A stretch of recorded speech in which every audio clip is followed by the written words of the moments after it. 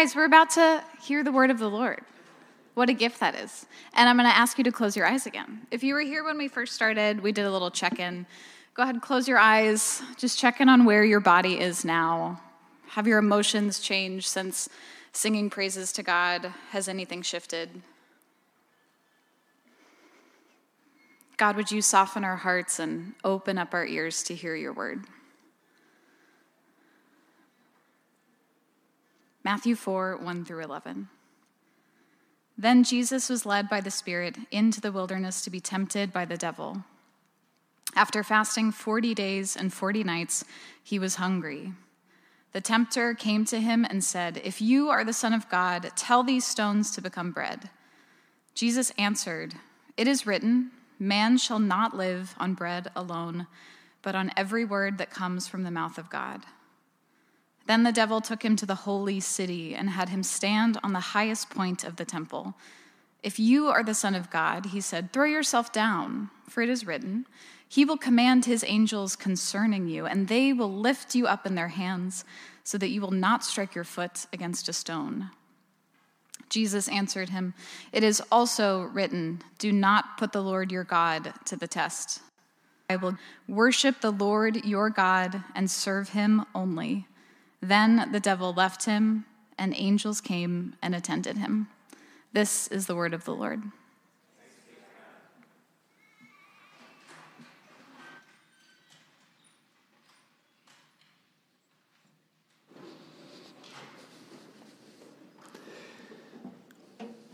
Morning. There is a scene in the beginning of the Hebrew Scriptures that raises a lot of questions for us. It is the moment in Genesis where deception and temptation enter paradise. Adam and Eve are living in a world teeming with beauty, walking with God, united in love, doing good work, and yet questions come. Questions come to them. Did God really say this? What could God have meant? What do you really want from life? Do you want everything that could be yours from this life? And this story, we could call it the temptation in innocence. It's this first example in the human story. To an offer is made to choose our own way, to go against God's word, his instructions, but also God's character, God's way. And we know the results. They follow this path of temptation and deception. And then we see the devastation of the fall rippling out from that story. It's one of the things that it's helpful to try and difficult to do, to plunge our imagination into that moment. Can you imagine having never felt fear and then feeling it for the first time, never having felt insecurity or jealousy, and the sort of the ripples of the story follow out from there. By the very next chapter, we have literally murder in their immediate family taking place, so the stakes get ramped up. And if you've been around TGC for a while, we talk sometimes about 4 relationships. There are other ways to describe it, but God, self, others, world. And this, we see devastation ripple across the human story at every level. There's disconnection and brokenness in our relationship with God. That impacts the understanding we have of our own identity, how we live in the world, how we think of ourselves, those cycles of shame and guilt that we fall into. But then it impacts our relationships with others. We have jealousy and backbiting and literally all the way up to war, and our world, our society, our work. Devastation from the fall ripples across all of these relationships. And when you go back into that story in the beginning of Genesis, there's a couple of very interesting descriptions. And one is of the categories of desire that get sparked up in the temptation. Like, what is actually the allure of the temptation in in that story. And there's a moment where it says, Eve saw the fruit was good for food, pleasing to the eye, desirable to make one wise. So there's something more going on than just like, I need a snack. This looks like a good one. I know that I'm not supposed to eat from this tree, but it's super convenient. It's here. Like there's something going on besides just like simply the immediate longing of appetite. Good for food, pleasing to the eye, desirable to make one wise. All right, there's another scene. We're going to skip ahead quite a bit. That occurs in the journey of Israel as they're going from slavery in Egypt to the promised land. And it seems like the scene that I'm about to reference, it seems like it happens twice. And with a slight difference the second time. And yet the implications of this scene are vast, and they're referenced over and over again throughout the rest of the scripture. And one of those references came this week in the morning Psalms. So I don't know what way you choose to approach the scriptures. If you're on read the Bible in a year plan, or I read the daily lectionary from the Book of Common Prayer, which gives you the Psalms and Old Testament, New Testament, but whatever. This showed up in my reading plan. And the morning psalm was Psalm 95, and I clocked it in my head because I was like, we've already had this psalm in Lent. Like Lent just started, and this is the second time we're getting Psalm 95, and I know there's 150 psalms, so they don't have to repeat. Why are they repeating? What's going on here? So I got curious, and I looked, and every Friday, Psalm 95 comes up. What's going on? Book of Common Prayer, people. So here's what Psalm 95 says. Today, if only you would hear his voice, do not harden your hearts. I'm like, oh, this is kind of a Lent theme. I get it. It's like repent, hear God's voice, come back to him. Do not harden your hearts as you did in Meribah. And I was like, Meribah, not sure I remember that. As you did in that day at Massah in the wilderness, where your ancestors tested me. They tried me, though they had seen what I did. For 40 years, I was angry with that generation. I said, they are a people whose hearts go astray, and they have not known my way. So I declared an oath in my anger, they shall never enter my rest. Every Friday in Lent, this is what we're going to get? So what happened? What happened at Meribah? What happened at Massah? What is the story? Those words literally mean testing and quarreling. Israel got into an argument with their God. And we need to go back and remember the context just a little bit if you're not super familiar. But Israel has been dramatically rescued at this point by Yahweh. They're coming to learn God's name, I am. Their God has confronted the might of the Egyptian empire, the strongest empire in the world. Also the panoply of Egyptian gods, one by one. They've been brought out. They've been spared death in the Passover, and they've been brought through the waters, through the Red Sea. But as they walked in the wilderness, they were confronted with needs in their life.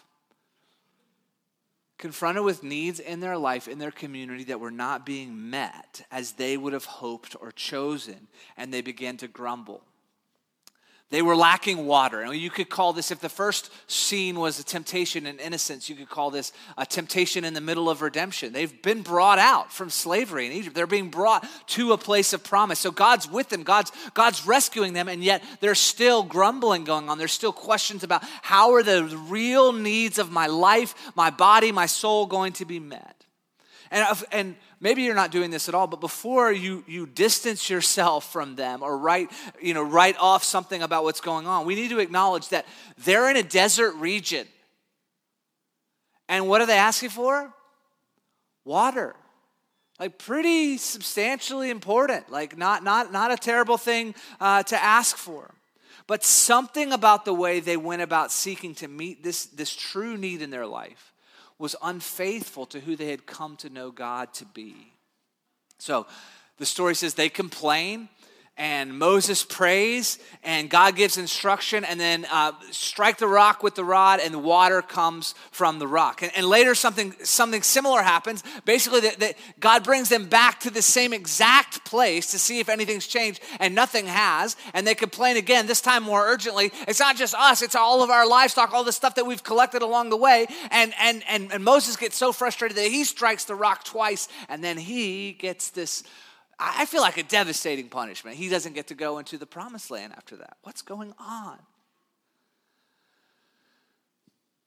God is frustrated, it seems, that they refuse to trust his provision, that he can actually meet these needs. And this shows up in the story with water. It shows up with bread.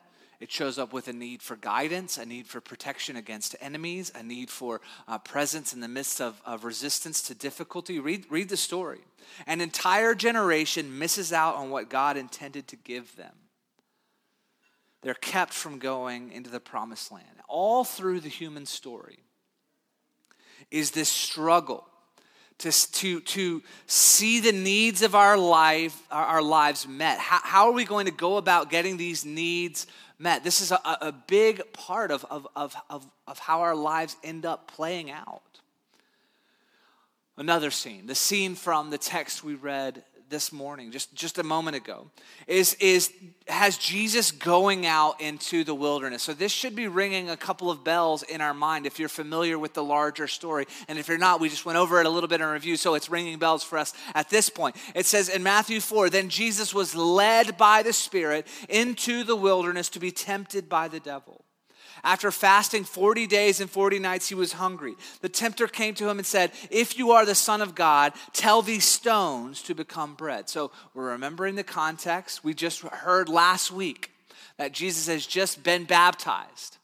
The Holy Spirit fell on Jesus at his baptism right before this. There was a declaration of his identity, an affirmation from his heavenly Father. This is my beloved Son in whom I am well pleased. And now that same Spirit is leading him to a place where there will be a confrontation. And the confrontation will be around, how is Jesus going to get the deep needs of his life met?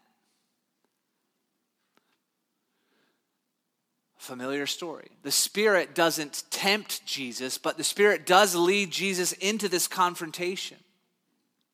He's going to face temptation from the same source of temptation that we see showing up in the beginning, the Hebrew poetry in Genesis in the very beginning. He's going to face similar temptation that Israel faced in the wilderness. He's just passed through the waters. Now he's in the wilderness. He's hungry. He hasn't eaten for 40 days. Whatever Jesus is doing in this story, it is connected to primary threads of the whole story that God is telling in the world. And that's nice. Okay, cool observation, man with microphone. But I want to bring this down into our everyday experience as well. We've seen temptation in innocence, temptation in redemption, but how about your temptation in everyday life? How do you go about trying to get the deep needs of your life met? I was thinking, if you guys are familiar with C.S. Lewis has this book, The Screwtape Letters, and it's like a junior demon being mentored by a senior demon, and they're writing about how to tempt human beings. And it's this wild, fantastical, imaginative journey, but it's like deeply psychological and spiritual. And people came to Lewis afterward and like, how do you know so much about what the demons are up to? And he's like, I don't. I just looked at my own heart and I wrote about the stuff I wrestle with. So as I talk about how do you get the deep needs of your life, I'm right in this moment with you. What about the longing in my heart to get back at someone who's hurt me? That temptation is powerful. The urge, right? Pornography is so prevalent. The misuse of our sexuality is so prevalent. The urge to use someone else's body or an image of their body to meet our sexual desires without a care for their soul, without a care for their life. What about the lens where we see the world mostly through our own comfort, our own entertainment is the center place of the story? Or this sinking in and nurturing and following our fears, fueling them to the point where we're utterly inside ourselves, where we're constantly allowing things in that fuel our fear and anxiety. How about using anger to control situations or to control people at home, at work? The thought to give up on the commitments that we've made, even though we believe in them and we want to follow through. The seemingly simple invitation that comes, right? I deserve this whatever, this night of indulgence. And we use food or drink or a Netflix binge to turn down the volume on what we're feeling in our life. And obviously the scriptures aren't against rest or taking breaks, but when we start to use these things to cover up our pain, it's part of that temptation cycle of trying to meet the deep needs of our life out of our own or out of the world's resources. Using the power we have in the world to put someone else down or hold them back or to lift ourselves up at their expense. How about when we meticulously care for a grudge? Those times in your life when you've been determined not to let someone back into your life, not to forgive them. Using all of our money on ourselves, protecting ourselves in all sorts of ways from caring about our neighbors. And we have a very reasonable list of reasons why we just can't at this point, why it wouldn't be prudent. How about that we try everything on our own strength before we pray? Right, I think we could probably go on listing temptations and the way we engage in them for the rest of the day. And I don't mention any of them to pile up guilt or shame, but to say from my own heart, let me truly see what I'm talking about here. How am I seeking to meet the deep needs of my life in my own way, out of my own resources or the resources of the world, without taking God into account? The temptation, as we say in the confession week to week, the temptation to sin in what we do or what we leave undone, what we refuse to do, what we leave incomplete. The temptation to be our own gods. I've said it already several times, to meet the deep needs of our life out of our own or the world's resources without God. Last week we talked briefly about this sort of framework of thinking about it. It's a tool that helps us, but it doesn't help. It doesn't encompass everything. But every one of us were born with at least this. You have a body and you have a soul, and your body takes in information in the world through your five senses. These are your receptors by which you perceive the world. And then your soul is your mind, your thinking, your consciousness, your volition, your ability to make choices, and your emotional reaction. And so throughout your entire life, you're taking in information in your body, processing it in your mind, making decisions, and having emotional reaction. You can't see it for the microphones probably, but this influences your preferences, your personality, your habits, the way you live. And everyone does this. And the Bible calls this the flesh. So it's not just like utterly negative, that everything that happens in this system is not bad, but it's our way of doing life without necessarily taking God into account. And so when the Spirit comes into our life, something profoundly new begins. There is a way that we are made alive by the Spirit. It's why the language of Christian salvation is so dramatic. If anyone is in Christ, they become a new creation. What on earth does that mean? They are born again. That's so, what on earth? That the Spirit makes us alive. And then there is a way that we're now living in union with God by His Spirit that is in us. And how does the Spirit speak and communicate to us? What is like the Spirit's fuel in our lives? What does it mean to live life by the indwelling Spirit of God? We talked last week very briefly about places, the scriptures and Christian experience tells us that the Spirit is at work in the scriptures, in worship, in prayer, in community. Well, we're trying to live the Jesus way. We're not trying to do that just we're not trying to resist those lists of temptations I just went through by our own strength, by ramping up our initiative, our inspiration, our commitment. We have seen over and over again that will wane, that will fail. We're trying to learn to live by the Spirit.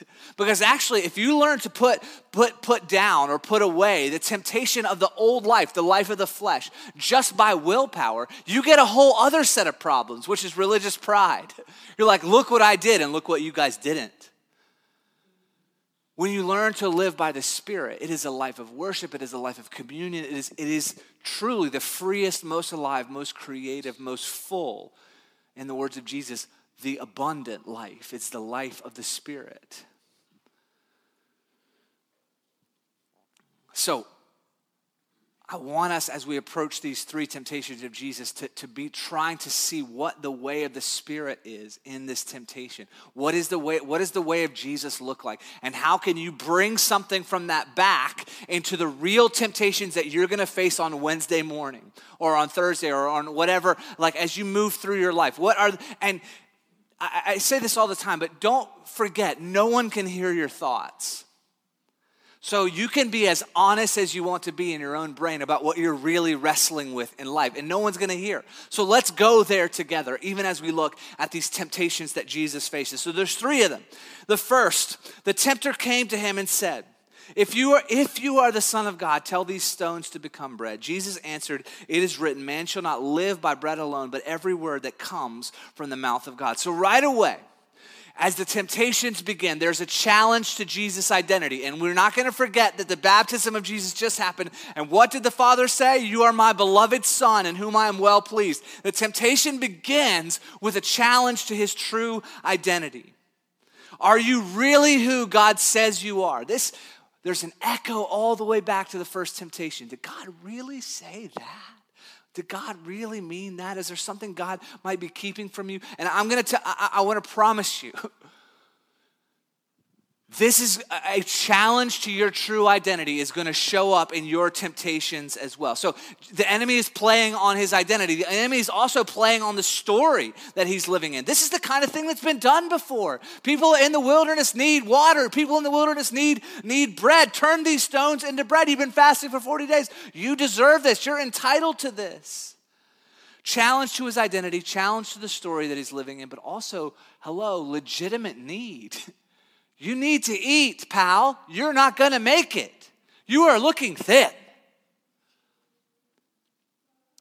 The temptation is essentially to take or to wrestle control from the Father's way. It's to take a shortcut. It's to meet the need in a different way. It's not to say that the need doesn't need to be met. It does. Jesus does need to eat. The enemy knows that. But it's a temptation to go his own way, out of his own resources, out of his own story, instead of out of the identity the Father has given to him and the mission the Father has called him to live in this life of love. So it's a question of provision, absolutely. It's a question of provision that plays on appetite. And so we think about this category of temptation, all the physical appetites of our life is a space we're going to experience an invitation to meet those needs out of our own resources, out of the story of the world, those real needs of your body that you can't ignore. It's going to challenge who you are and who you're going to be. We start in this type of temptation to ask, will I have what I need? And let's not rush past the trembling honesty of that question. Will I have what I need? Will I have enough? And we might even get to, will I have what I want?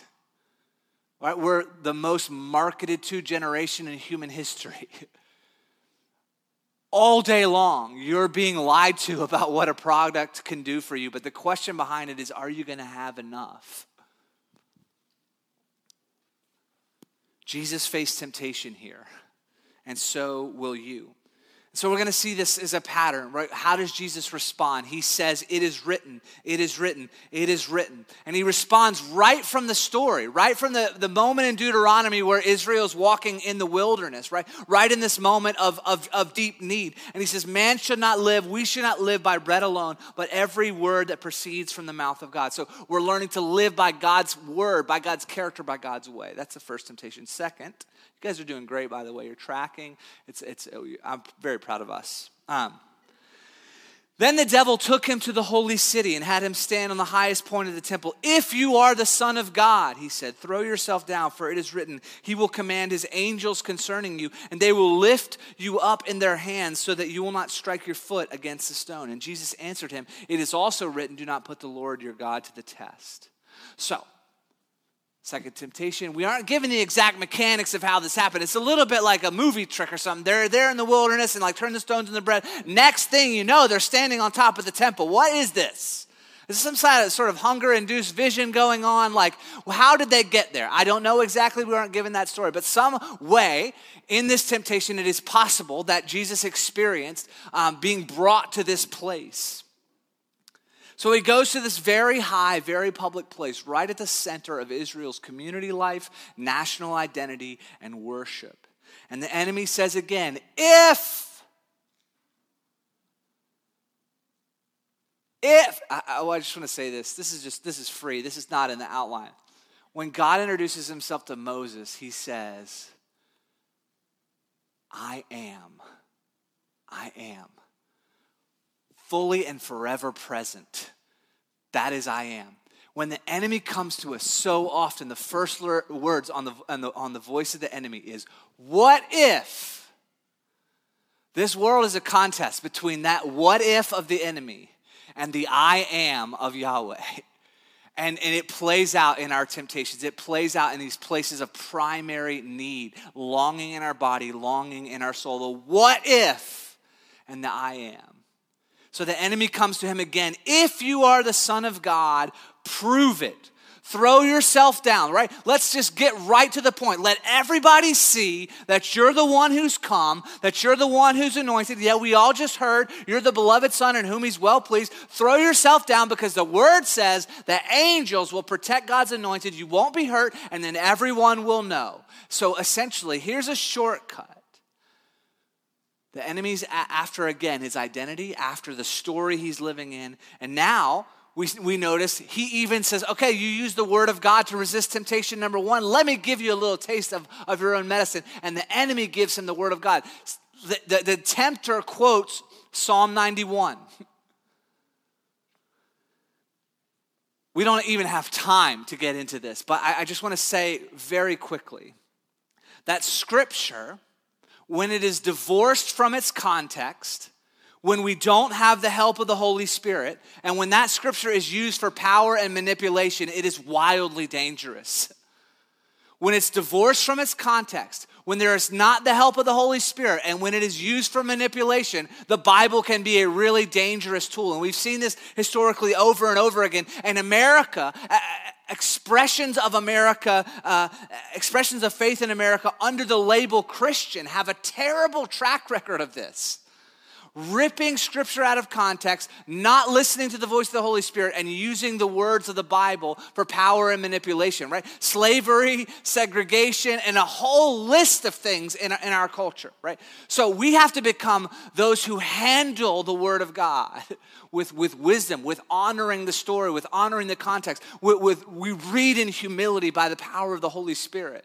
And we don't use the text for power and manipulation for ourselves, but to lift up Jesus. And so if you've been a part of a community where that has happened, I just want to say I am sorry. And I'm not saying we're beyond Trinity Grace making those types of mistakes, but I want you to know, let's call one another out on that. And let's come back to the text, and let's be a community that is going to use the word of God in an honest way of integrity. Because the enemy can quote the Bible to you out of context, divorced from the story, without the leaning of the Spirit, and pile shame on you.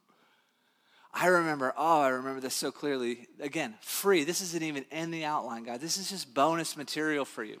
I remember I was coming back to faith in college, and I had grown up knowing the story. Like I'd had real experiences. I believe I was actually truly a follower of Jesus, and I had just gone my own way for like 3 years. And I'd gotten into a bunch of stuff, substance abuse, and just like totally living utterly as selfishly as I could. I remember I was going to this, the only time I was paid for dancing in my life. I won't get into that, but I was briefly in a modern dance troupe, and we were traveling to one of our performances. We'll talk about this later. But I was reading, just innocently reading in Hebrews. And I came across this passage where it was talking about Ishmael. No. Jacob's brother who he tricks out of the inheritance. Esau, guys. Of course it was Esau. Relax. I got so into my dancing memory there that I forgot the Bible. So there's a story of Esau, and basically it says he wanted to repent, but he couldn't find the way. And I remember the enemy just leaping on me and saying, "That's you. You'll never find your way back. You have gone too far. You're one of those who knew too much, and now you've gone too far, and you're never going to find your way back to forgiveness. You're never going to be accepted by God." And the enemy just pounced on me. I'm reading the Bible. And I begin to be tremendously anxious that God is never going to forgive me. The enemy can use the word of God and twist it. And so we have to marry it to the story, marry it to the context, ask for the help of the Holy Spirit, do this in community with one another, and not use the word for manipulation. And so sometimes it's tone of voice. That, how do I know if this is my thoughts or the leading of the Spirit? Sometimes it's just like, is there urgency and fear wrapped up in it? That's how the enemy works. Urgency and fear. You better do this right now. You're never going to be enough. God sees who you really are, and he's pretty disappointed. Like, oh, that's not the tone of the voice of the Spirit. Even when the Spirit convicts, he leads us forward in love. It is his, we prayed this in the morning prayer before this service. It is his kindness that leads us to repentance, to change. So Jesus speaks the word back to the enemy.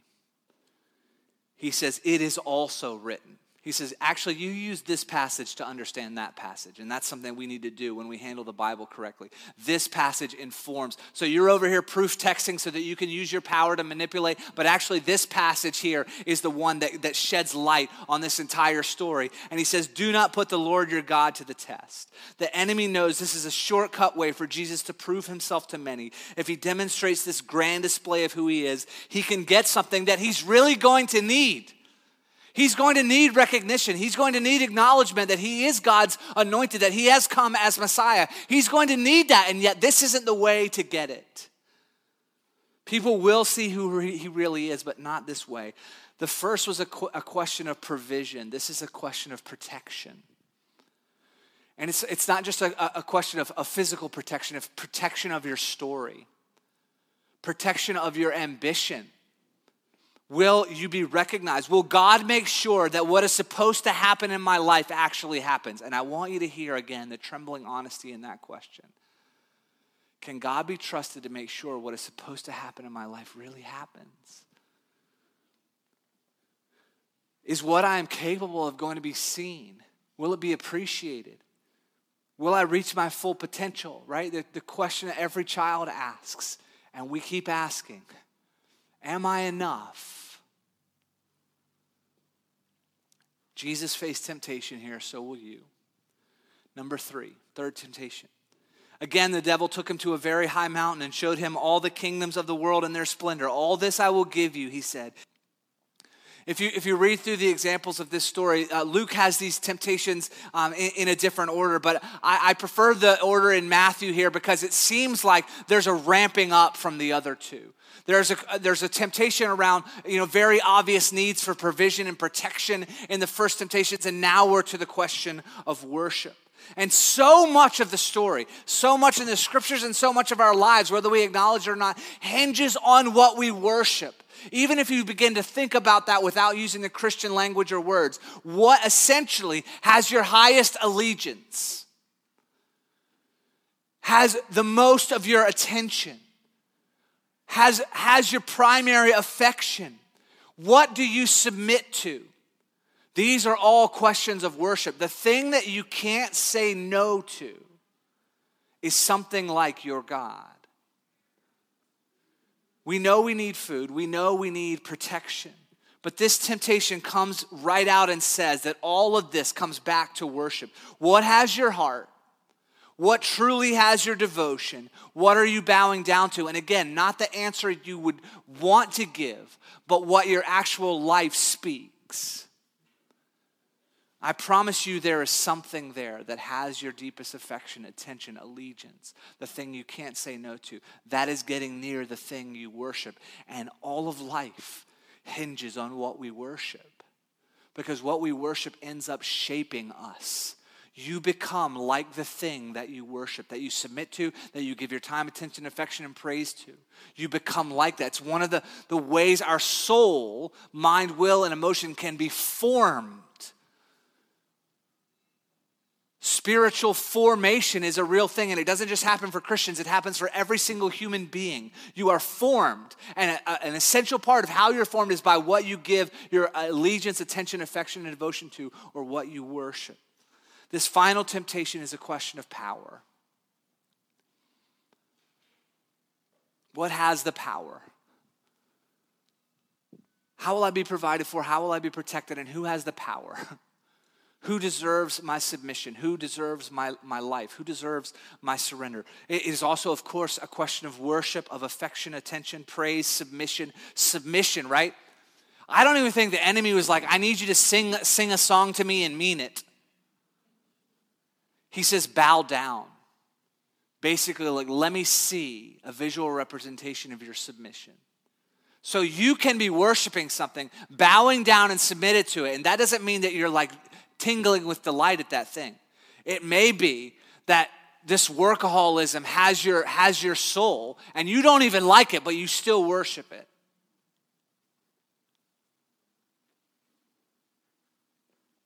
Jesus once again responds from God's word from Israel's time in the wilderness. Away from me, Satan. For it is written, worship the Lord your God and serve him only. The scripture seems to say this over and over again. If you can get right what you're worshiping, it's why it's the first command. It's why when Jesus summarizes, seek first the kingdom of God and his righteousness, and everything else will follow after.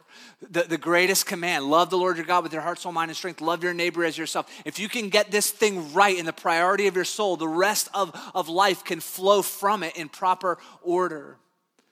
Worship the Lord your God and serve him only. So these temptations are real specific temptations that Jesus faces, and they are also archetypes. They're also examples that we face in the human story. The places where we are tempted. I'm going to take you back for just a moment to Genesis. Eve saw the fruit. The fruit was good for food, pleasing to the eye, desirable to make one wise. If you trace through the scriptures, you'll see a summary come up a couple of times. Basically, the temptations we face as human beings, the lust of the eyes, the lust of the flesh, the pride of life. What we see, what we long for in our appetites, in our story, the pride of life. If you just take these temptations of Jesus that we just looked at, questions of provision, protection, power. A commentator, Russell Moore, who's written a book on Jesus' temptation called Tempted and Tried that was really helpful to me in the past years looking at this story. He calls these temptations of appetite, ambition, and approval. Whatever words resonate, deepest for you, but essentially I want you to see there's a thread between our experience as human beings across the ages and the reality of these temptations. Consumption, security, status. Across the history of the Christian church, we've talked about three primary enemies, places of resistance to the way of Jesus in the world: the flesh, the world, and the devil. Internal appetites, external systems of resistance, an actual accuser, a spiritual malignant force against your faith, against God and God's kingdom. How will the deep needs of your life be met? My guess is, and it's more than just a guess, is that you're going to face temptations along these places. Questions of provision, protection, power, appetite, ambition, approval. Will I have enough? Will I be enough? What has my deepest affection, attention, worship? And there's two sort of essential primary ways that are being laid out for us. And we're not going to go as deep into this as we could, but I'll just say in summary that sin or an idol or a counterfeit God works along similar familiar patterns. Basically, in the beginning, a counterfeit God will ask you for very little and promise everything.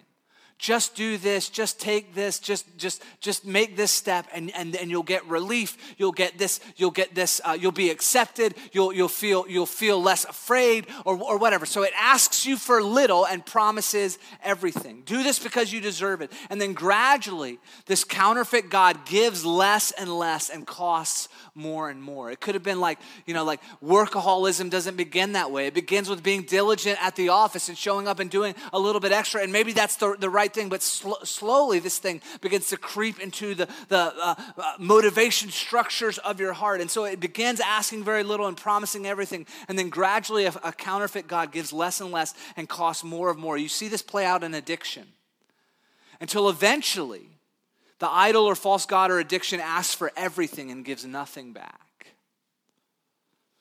That's the pattern of a false god. God works differently.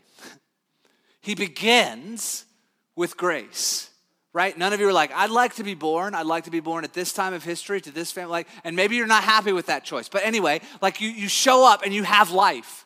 And then when you come to understand the gospel, you realize that everything necessary for your redemption, for your acceptance, for your forgiveness in God has already been done for you in the person of Jesus. So God begins giving life and redemption, but he tells you and I right up front that it's going to require full surrender.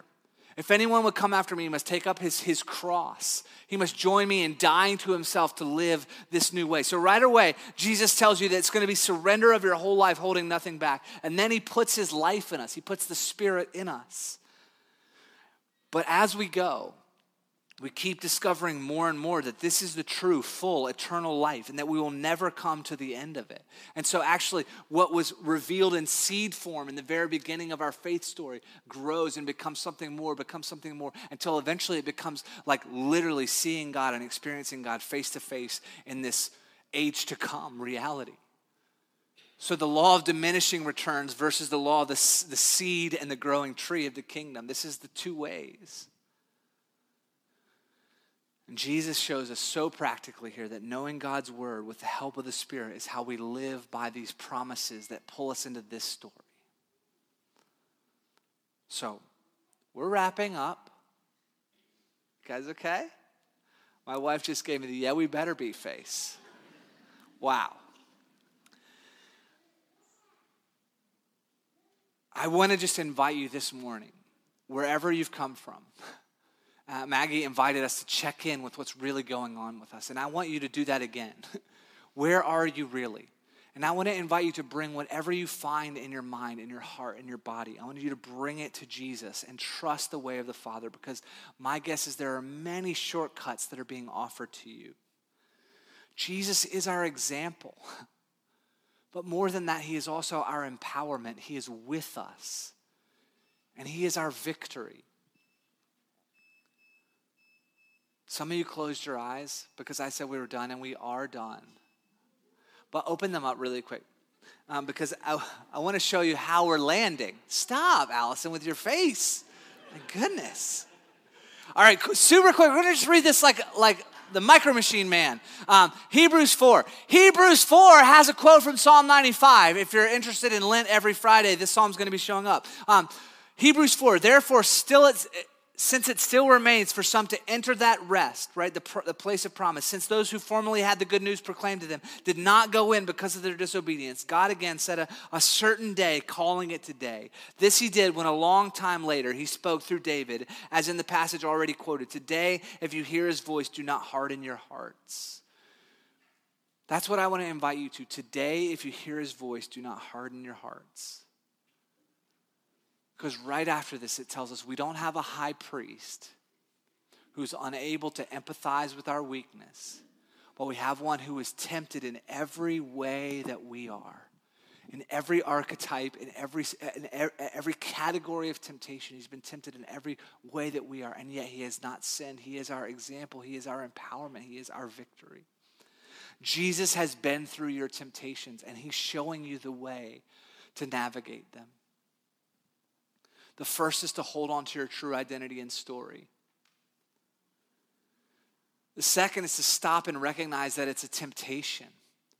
Sometimes you just need to call out a thought or a desire or a longing and recognize that it's not coming from God, from your true identity or from your best story. And you know, this is, even though I'm really feeling this is not from God. I need to stop and recognize it as a temptation. The scripture calls this taking your thoughts captive and hanging on to them a little bit and saying, who are you and where did you come from? You don't belong here. No.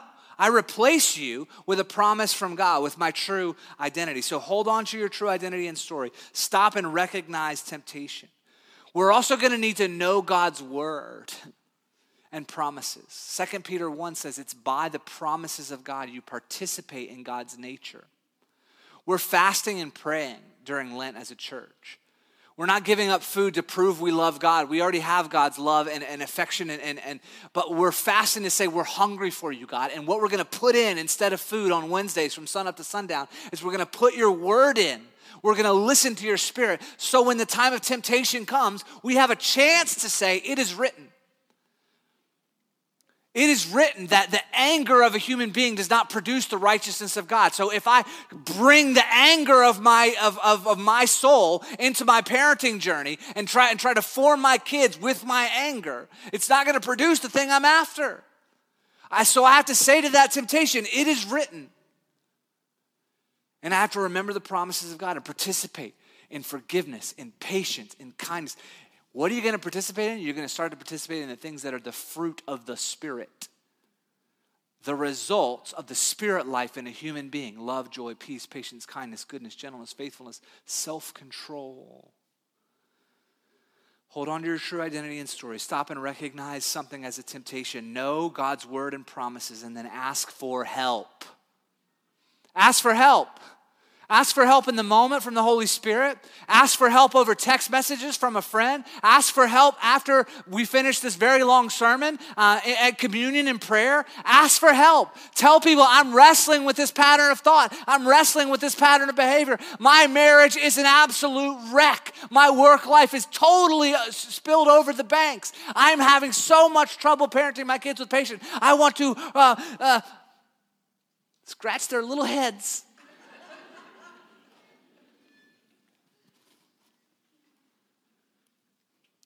This is the way we fight temptation, the way of Jesus. We see him doing it.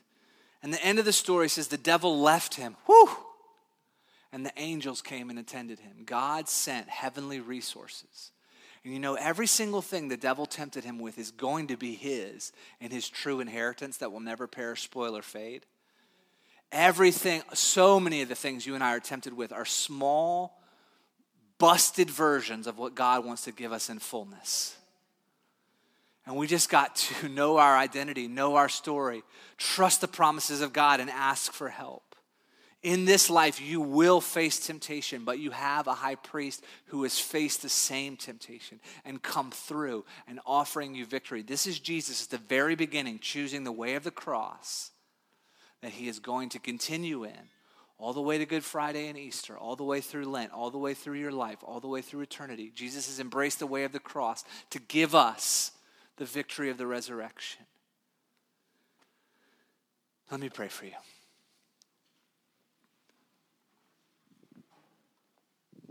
Heavenly Father, I have felt all morning that you want to release the ministry of Jesus in this place. That you want to do work of healing, work of freeing, work of reminding us of our true identity, God. I pray in the name of Jesus for someone who has absolutely been at war in their own head this week. God, we pray that you would speak truth and life and freedom. God, we know the stakes are high. Our world is at war again. God, we need a way through these temptations, through this resistance. I pray the ministry of Jesus would be alive and well in this space today. I pray that we could pray for one another and take the meal together and worship together and live this spirit life in this place. And I want to pray in particular for people who feel like they have just been absolutely trapped by something. That you would call them out, Lord. I had a picture before this service of someone taking even just the first step towards you and you running to them, throwing your arms open, embracing them, putting a robe on, a ring on their finger, saying, I'm throwing a party that you've come home. I pray for that experience this morning. Lead us, Holy Spirit, in how to walk into freedom, how to walk through temptation. In Jesus' name, amen.